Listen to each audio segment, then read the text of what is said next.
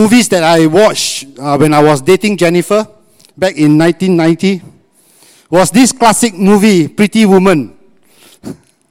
Remember this movie? How many of you watched this movie? Okay, all this, it tells your age. It is a story of how a rich man fell in love with a prostitute, and how this prostitute was showered with his love and much gifts, and then this prostitute finally married her Prince Charming. Remember that story? And so interesting, he came in a white convertible for to meet her.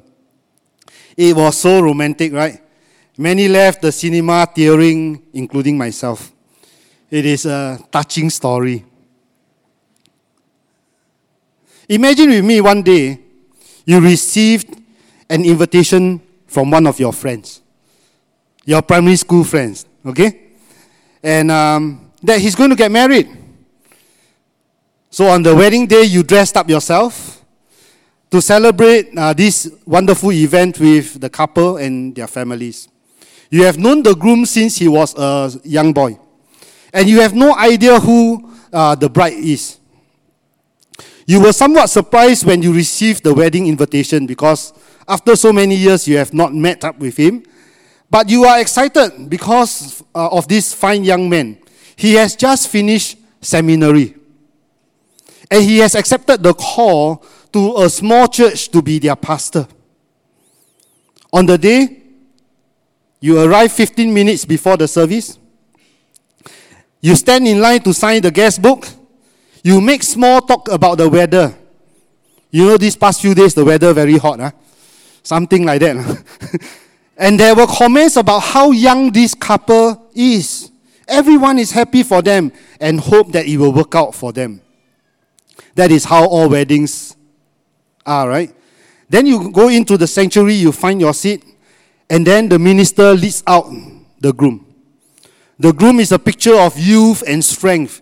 He looks spectacular. His hair is neatly trimmed, like mine. But jet black. Mine is white a bit. A comb back. And he was decked out from head to toe. He was wearing a jacket, and he has put on too much perfume. He doesn't look like or smell like the young boy you saw growing up. And then here comes the bride. The music is played. The mother of the bride stands, and all stand to watch the pure, elegant young woman slowly glide down the center aisle with her father. From a distance, you saw that something is unusual because her wedding gown is spattered with mud. It's not a flower, it's mud. And her veil was askew. And she comes closer, and you notice that she has a cigarette drooping from her lips. Her lips are painted red. She has too much rouge on her cheeks. As she walks by your aisle, you smell alcohol in her breath. She finally arrives at the front, and the groom is smiling, looking at her lovingly. And the two of them stand before the altar to be married. Strange wedding, right? I hope I'll never conduct such a wedding. This is the strangest wedding you have ever experienced. You sit in disbelief as this fine young man marries this woman. Following the ceremony, you start to inquire about the bride. Who is she?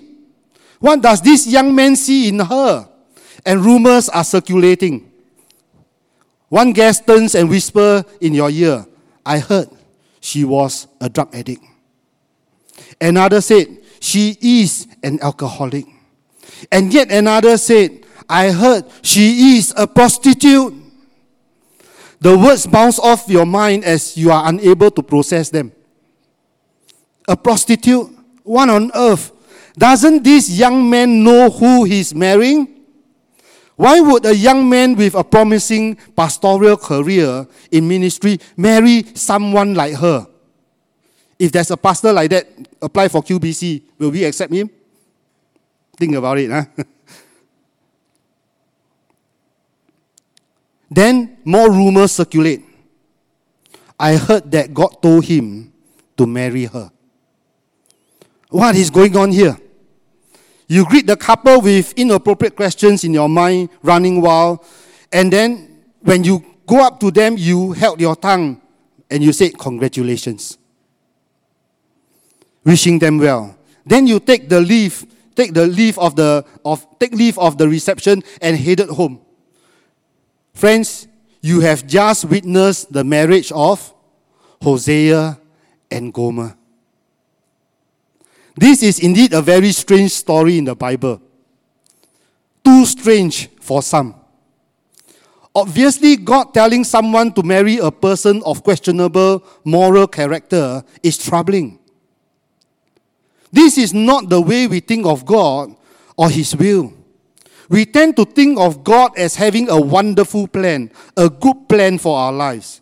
Marrying a prostitute would not fall within the bounds of a wonderful plan, especially for a pastor, especially for a young pastor.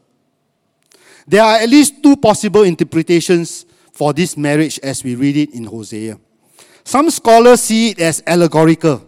That means it is just a story. It is an illustration. That this marriage never actually happened. It is just a story. They point to the allegorical meanings of the names of the children as evidence that it is an allegory. Yet there is no allegorical significance in the names of Gomer and Hosea. Nowhere in this passage of scripture are we given any indication that Hosea should be read as an allegory. The other way of interpreting Hosea is to accept it as a literal situation. That Hosea really did indeed marry Gomer. And she was, as the Bible describes, an adulterous wife. Hosea married her because God told him to do so. If you want to whitewash the story, clean it up because it is too messy, put it in the neat little box, then by all means allegorize. By all means interpret it the way we want. This, I believe, is why so many are tempted to allegorize, because so many Christians have our own little boxes that we want to keep God in. It doesn't fit into our framework. So, we say that is an allegory. But if you want to follow God, the God who C.S. Lewis in the Chronicles of Narnia described as the lion, Aslan, who is not tame, not safe, but is good, then take the text of God's word as it is. God told Hosea to marry a prostitute, and Hosea obeyed. God is not tame. God is not safe. But God is good. He is the king, I tell you.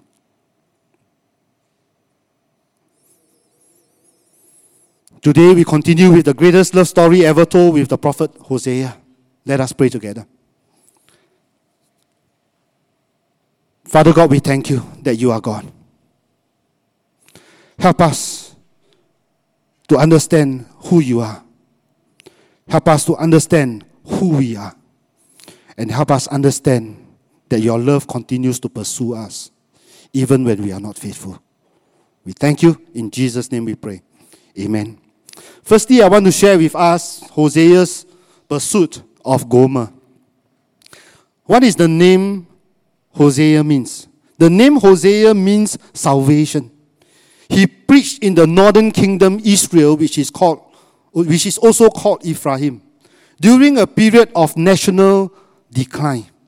When Hosea started his ministry, Jeroboam II was king, and it was a time of great prosperity. The nation was doing well in material terms. But the nation was rotting away inwardly and getting involved with foreign alliances. They were pragmatic. They signed treaties with foreign alliances instead of trusting God to lead and protect them. They intermarried And Israel ended up with idolatry, worshipping foreign gods, foreign idols brought in by the foreigners instead of Jehovah God. Hosea lived to see Israel taken captive by the Assyrians in 721. So actually he lived to see the punishment. The purpose of this message is to show the unchanging love of God. Hosea was commanded by God to marry a prostitute as a visual illustration to Israel for being unfaithful to God. Hosea chapter 1 verse 2 reads like this. When the Lord began to speak through Hosea, the Lord said to him, "Go, marry a promiscuous woman and have children with her. For like an adulterous wife, this land is guilty of unfaithfulness to the Lord." Gomer went on to bear Hosea 3 children.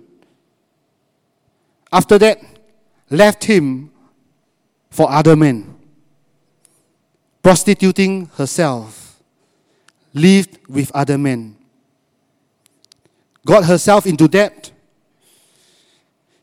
and got herself to be sold in the slave market.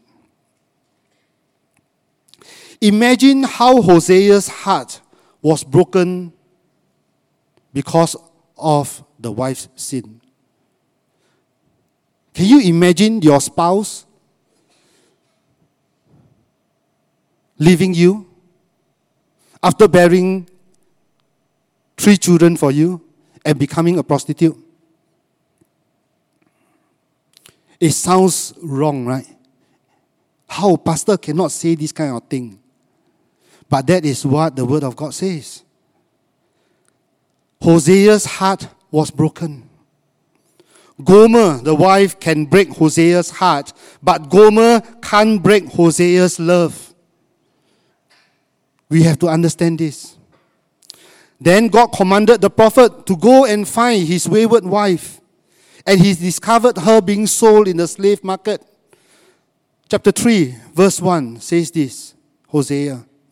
The Lord said to me, "Go, show your love to your wife again, though she is loved by another woman," or man, and is an adulteress. Love her as the Lord loves the Israelites, though they turn to other gods and love the sacred raisin cakes. So I bought her.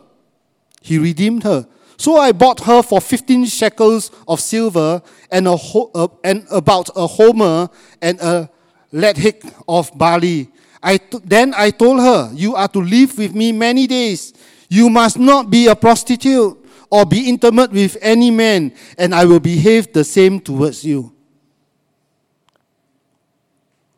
Despite Gomer's adultery through prostitution, Hosea pursued her and restored her to himself. Hosea had to buy his own wife back from the slave market. Can you imagine that? Bring her home and assure her of his forgiveness and love. Why? 2 reasons why. Firstly, God commanded him to do so. Secondly, because he loved Gomer. When we say we love our spouse, how much do we love our spouse? That's a question for us to chew on, isn't it? Too many of us love others conditionally. We love others because, fill in the blanks. Hosea loved his wife, full stop. Cannot fill in the blanks. Because if he fill in the blanks, all the unpleasant things will come out, right? Hosea had every reason to divorce Gomer. Actually, he don't need to divorce. She is already gone. She is already in the slave market. All he had to do was live his own life. She is already gone. But he did all that he could to pursue her back. Gomer can break Hosea's heart, but Gomer can't break Hosea's love. Secondly, God's pursuit of Israel. Hosea's message is to the nation of Israel, exposing their sins and warning them of the coming judgment. But there's also a message of hope for the future. The unique thing about this message that Hosea had to bring to Israel is that he had to live it himself before he could preach it to the people. As I was preparing this message, this was also true of me. I realized that I'm not that pure after all. I realized that I'm a sinner. Yes, my sins have been redeemed. God has redeemed me, my sins are forgiven, but I continue to sin. Who am I kidding?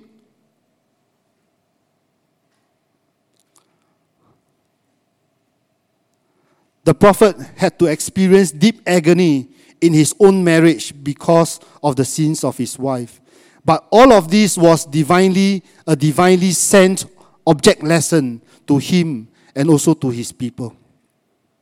All of this pictured Israel's unfaithfulness to the Lord. The nation was married to the Lord and should have remained faithful to him. Agree? Exodus 34 verse 10 to 17. This passage comes immediately after the second giving of the 10 Commandments. 34 verse 10 of Exodus. Then the Lord said, I'm making a covenant with you, Israel. Before all your people, I will do wonders never before done in any nation in all the world. The people you live among will see how awesome is the work that I, the Lord, will do for you. Obey what I command you today. I will drive out before you the Amorites, Canaanites, Hittites, Perizzites, Hivites, and Jebusites. Be careful not to make any treaty with those who live in the land where you are going, or they will be a snare among you. This was the commandment that God gave, but they made treaties. Break down their altars, smash their sacred stones, cut down their Asherah poles. Do not worship any other God, for the Lord, whose name is jealous, is a jealous God. Be careful not to make a treaty with those who live in the land, for when they prostitute themselves to their gods and sacrifice to them, they will invite you to be a prostitute, and you will eat their sacrifices. And when you choose some of their daughters as wives for your sons, and their daughters prostitute themselves to their gods, they will lead your sons to do the same. Do not make any idols. This was given to Israel after Moses rewrote the 2 stone tablets of 10 Commandments. Remember, after Moses received the 10 Commandments, he came down from the mountain. And what did he see? He see the nation of Israel worshipping the golden calf. And what happened? He took the 2 stone tablets and smashed it on the floor. It was a pictorial for the nation of Israel that you have broken the law of God. And now, after giving them a second time, rewriting the 10 Commandments, the Lord said this to the nation of Israel. But Israel still lasted after sin, especially the false gods of other nations, and she committed spiritual adultery by forsaking the true God and worshipping the idols of her enemies. Sin always promises you something. Sin always promises us pleasure.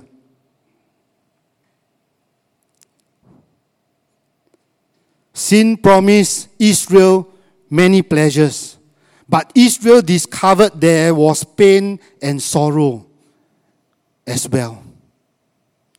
And finally, destruction. That is what sin promised us. And that is what sin does to us eventually. Like Gomer, Israel would go into slavery and captivity because of her sins. But that is not the end of the story. Just as Hosea sought out his wife and brought her back, the Lord would seek out his people and set them free and restore them to his love and blessing. When you think of the nation of Israel in our present day, you can trace the history of Israel in the names of the three children of Hosea and Gomer. What are their names? Very interesting.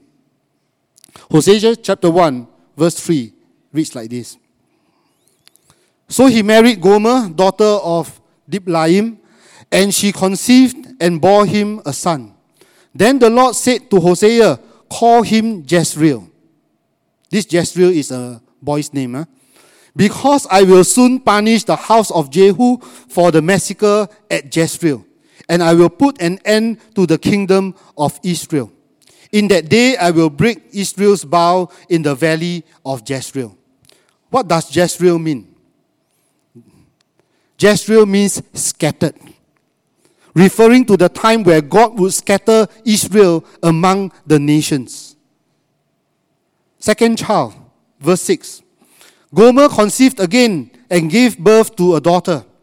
Then the Lord said to Hosea, call her Lo Ruhamah, which means not loved. Please don't call your children this name. For I will no longer show love to Israel, that I should at all forgive them. Lo Ruhamah means not love, meaning that God will stop loving Israel. That God will lift his mercy from the nation and permit her to suffer for her sins. Then the Lord said to the last one, the third one, call him Lo Ami. You thought the second name was bad, right? The third one is even worse. Not my people. For you are not my people. And it doesn't stop there. God says, I am not your God.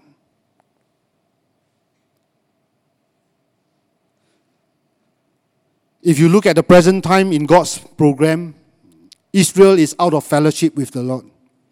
And his people are not among his people as they once were. Thank God. Thank God that God didn't stop there. In verse 10 to chapter 2, verse 1, it reads like this. Yet, the Israelites will be like the sand on the seashore, which cannot be measured or counted. In the place where it was said to them, you are not my people, they will be called children of God, children of the living God. The people of Judah and the people of Israel will come together. They will appoint one leader and will come out of the land. For great will be the day of Jezreel. Say of your brothers, my people, and of your sisters, my loved one. There will be a time when God will call Israel my people once again. And he will call Israel my loved one once again. When is that time? When Christ returns and restores the nation and establishes his righteous kingdom. Not yet, but it will come. In chapter 3, verse 3 to verse 5 of Hosea, we have a summary of Israel's spiritual condition. Chapter 3, verse 3 says, Then I told her, you are to live with me many days. You must not be a prostitute or be intimate with any man, and I will behave the same way towards you. For the Israelites will live many days without king or prince, without sacrifice or sacred stones, without ephod or household gods. That means no worship of God. Afterward, the Israelites will return and seek the Lord their God and David their king. They will come trembling to the Lord and to his blessings in the last days. Here we see that God is still pursuing the nation of Israel with love.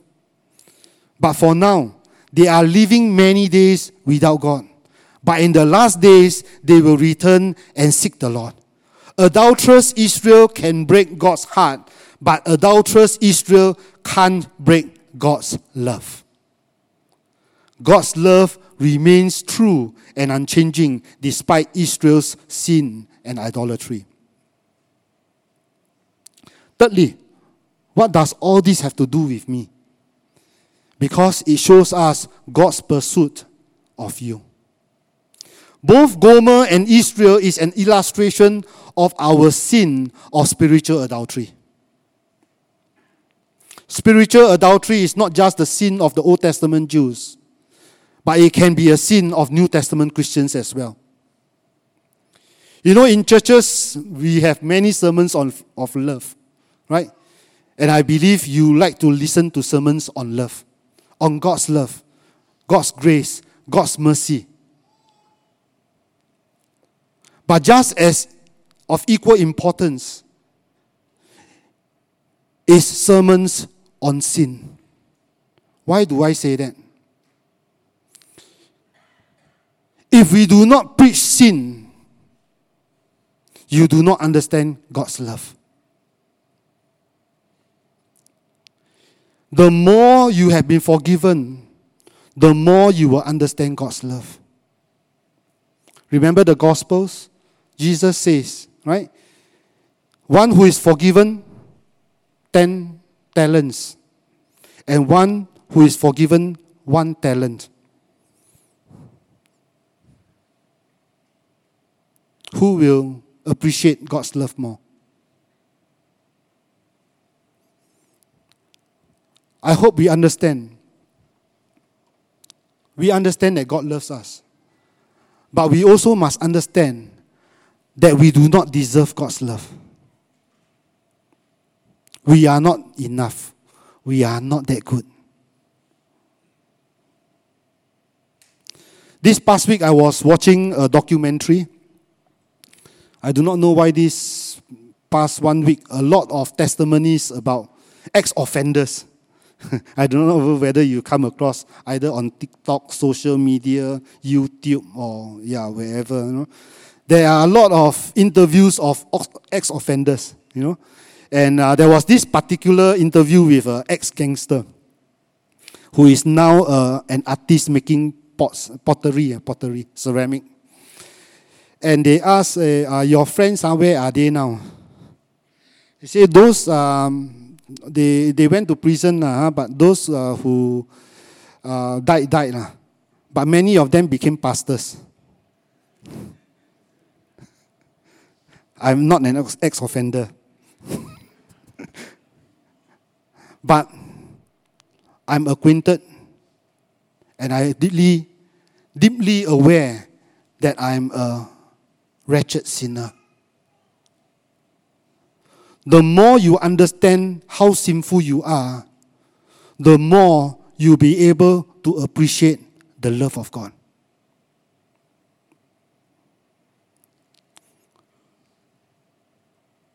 Being broken is a good thing. Being broken allows God to pursue us. Being broken causes us to turn around and go back to God. God continues to pursue His people and cause us to repentance. God says in James chapter 4 verse 4, just in case you think that, wow, Pastor Leonard, you very harsh. James 4:4 says this, read for yourself. You adulterous people. Don't you know that friendship with the world means enmity with God? Therefore, anyone who chooses to be a friend of the world becomes an enemy of God.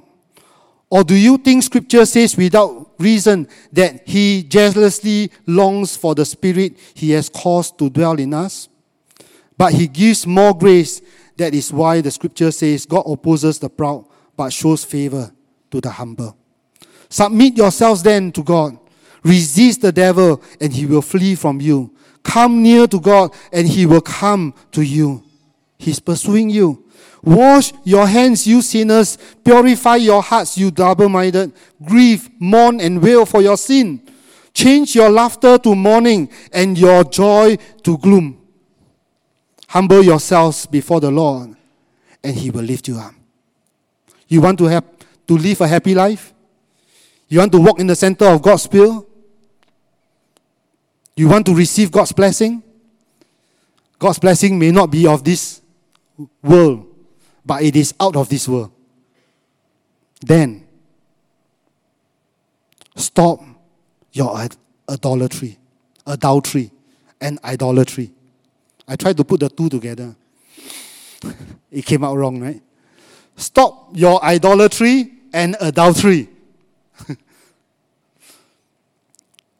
Christians who love the world and live for sin are guilty of holding hands with the devil.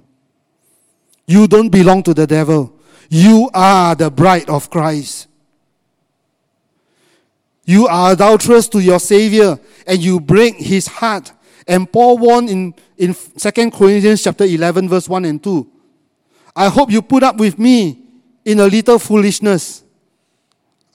I feel like I'm saying this to you. Yes, please put up with me. I am jealous for you with a godly jealous. With a godly jealousy. I promise you to one husband. Who is that one husband? To Christ, so that I might present you as a pure virgin to Him. Friends, as your pastor, this is my duty. I have to preach against sin before I preach God's love. Be humble. Friends, you may feel like a Gomer after listening to this sermon. It is all right. It is good that you feel that same way, because you are not alone. I feel that same way too. But don't stop there. Turn back to God. Repent of your sin and come back to Him. And God can restore you. We are forgiven because Christ declares it, not because we are good enough. No one is good enough. We thank God for Ephesians chapter 5, verse 25 to 27. This passage, we often hear husbands saying to their wife, right? Today, forget about that, okay? Focus on God. Husband, love your wives, and then focus on this. Just as Christ loved the church and gave Himself for her, to make her holy, cleansing her by the washing with water through the word, and to present her to Himself as a radiant church without stain or wrinkle or any other blemish, but holy and blameless. As the bride of Christ, we, the church, can be restored because of the finished work of Christ. Although we are sinners, you have never lived an unloved day in your whole life. I say that again. Although we are sinners, you have never lived an unloved day in your whole life. Why do I say that? Because God loved you before you were born.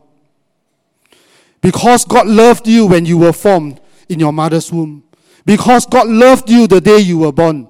God loved you when you sinned. God loved you when you came to Him. God loved you, and He continues to love you. His love continues to pursue you. There is not one single day that God doesn't love you. Amen? Amen. God loves you more than the best husband could ever love his wife. He paid for your forgiveness and your freedom. Will you receive that forgiveness and freedom today? Turn back to Him. He's pursuing after you. Are you far away from the Lord? Are you cold? Do you continue to love the world? Humble yourselves before God today. Today, God's love is pursuing you. He wants to redeem you because you belong to Him. Stop your idolatry and return to God. Love Jesus instead of the things of this world. Use things to love people, not use people to love things. Love people. Love Jesus with the things that you have. Stop flirting with the world, holding hands with the devil. You are God's beloved, and your story is being written in the greatest love story ever told. Friends, you can break God's heart, but you cannot break God's love. God continues to love you. This is the greatest love story ever told. Let us pray together.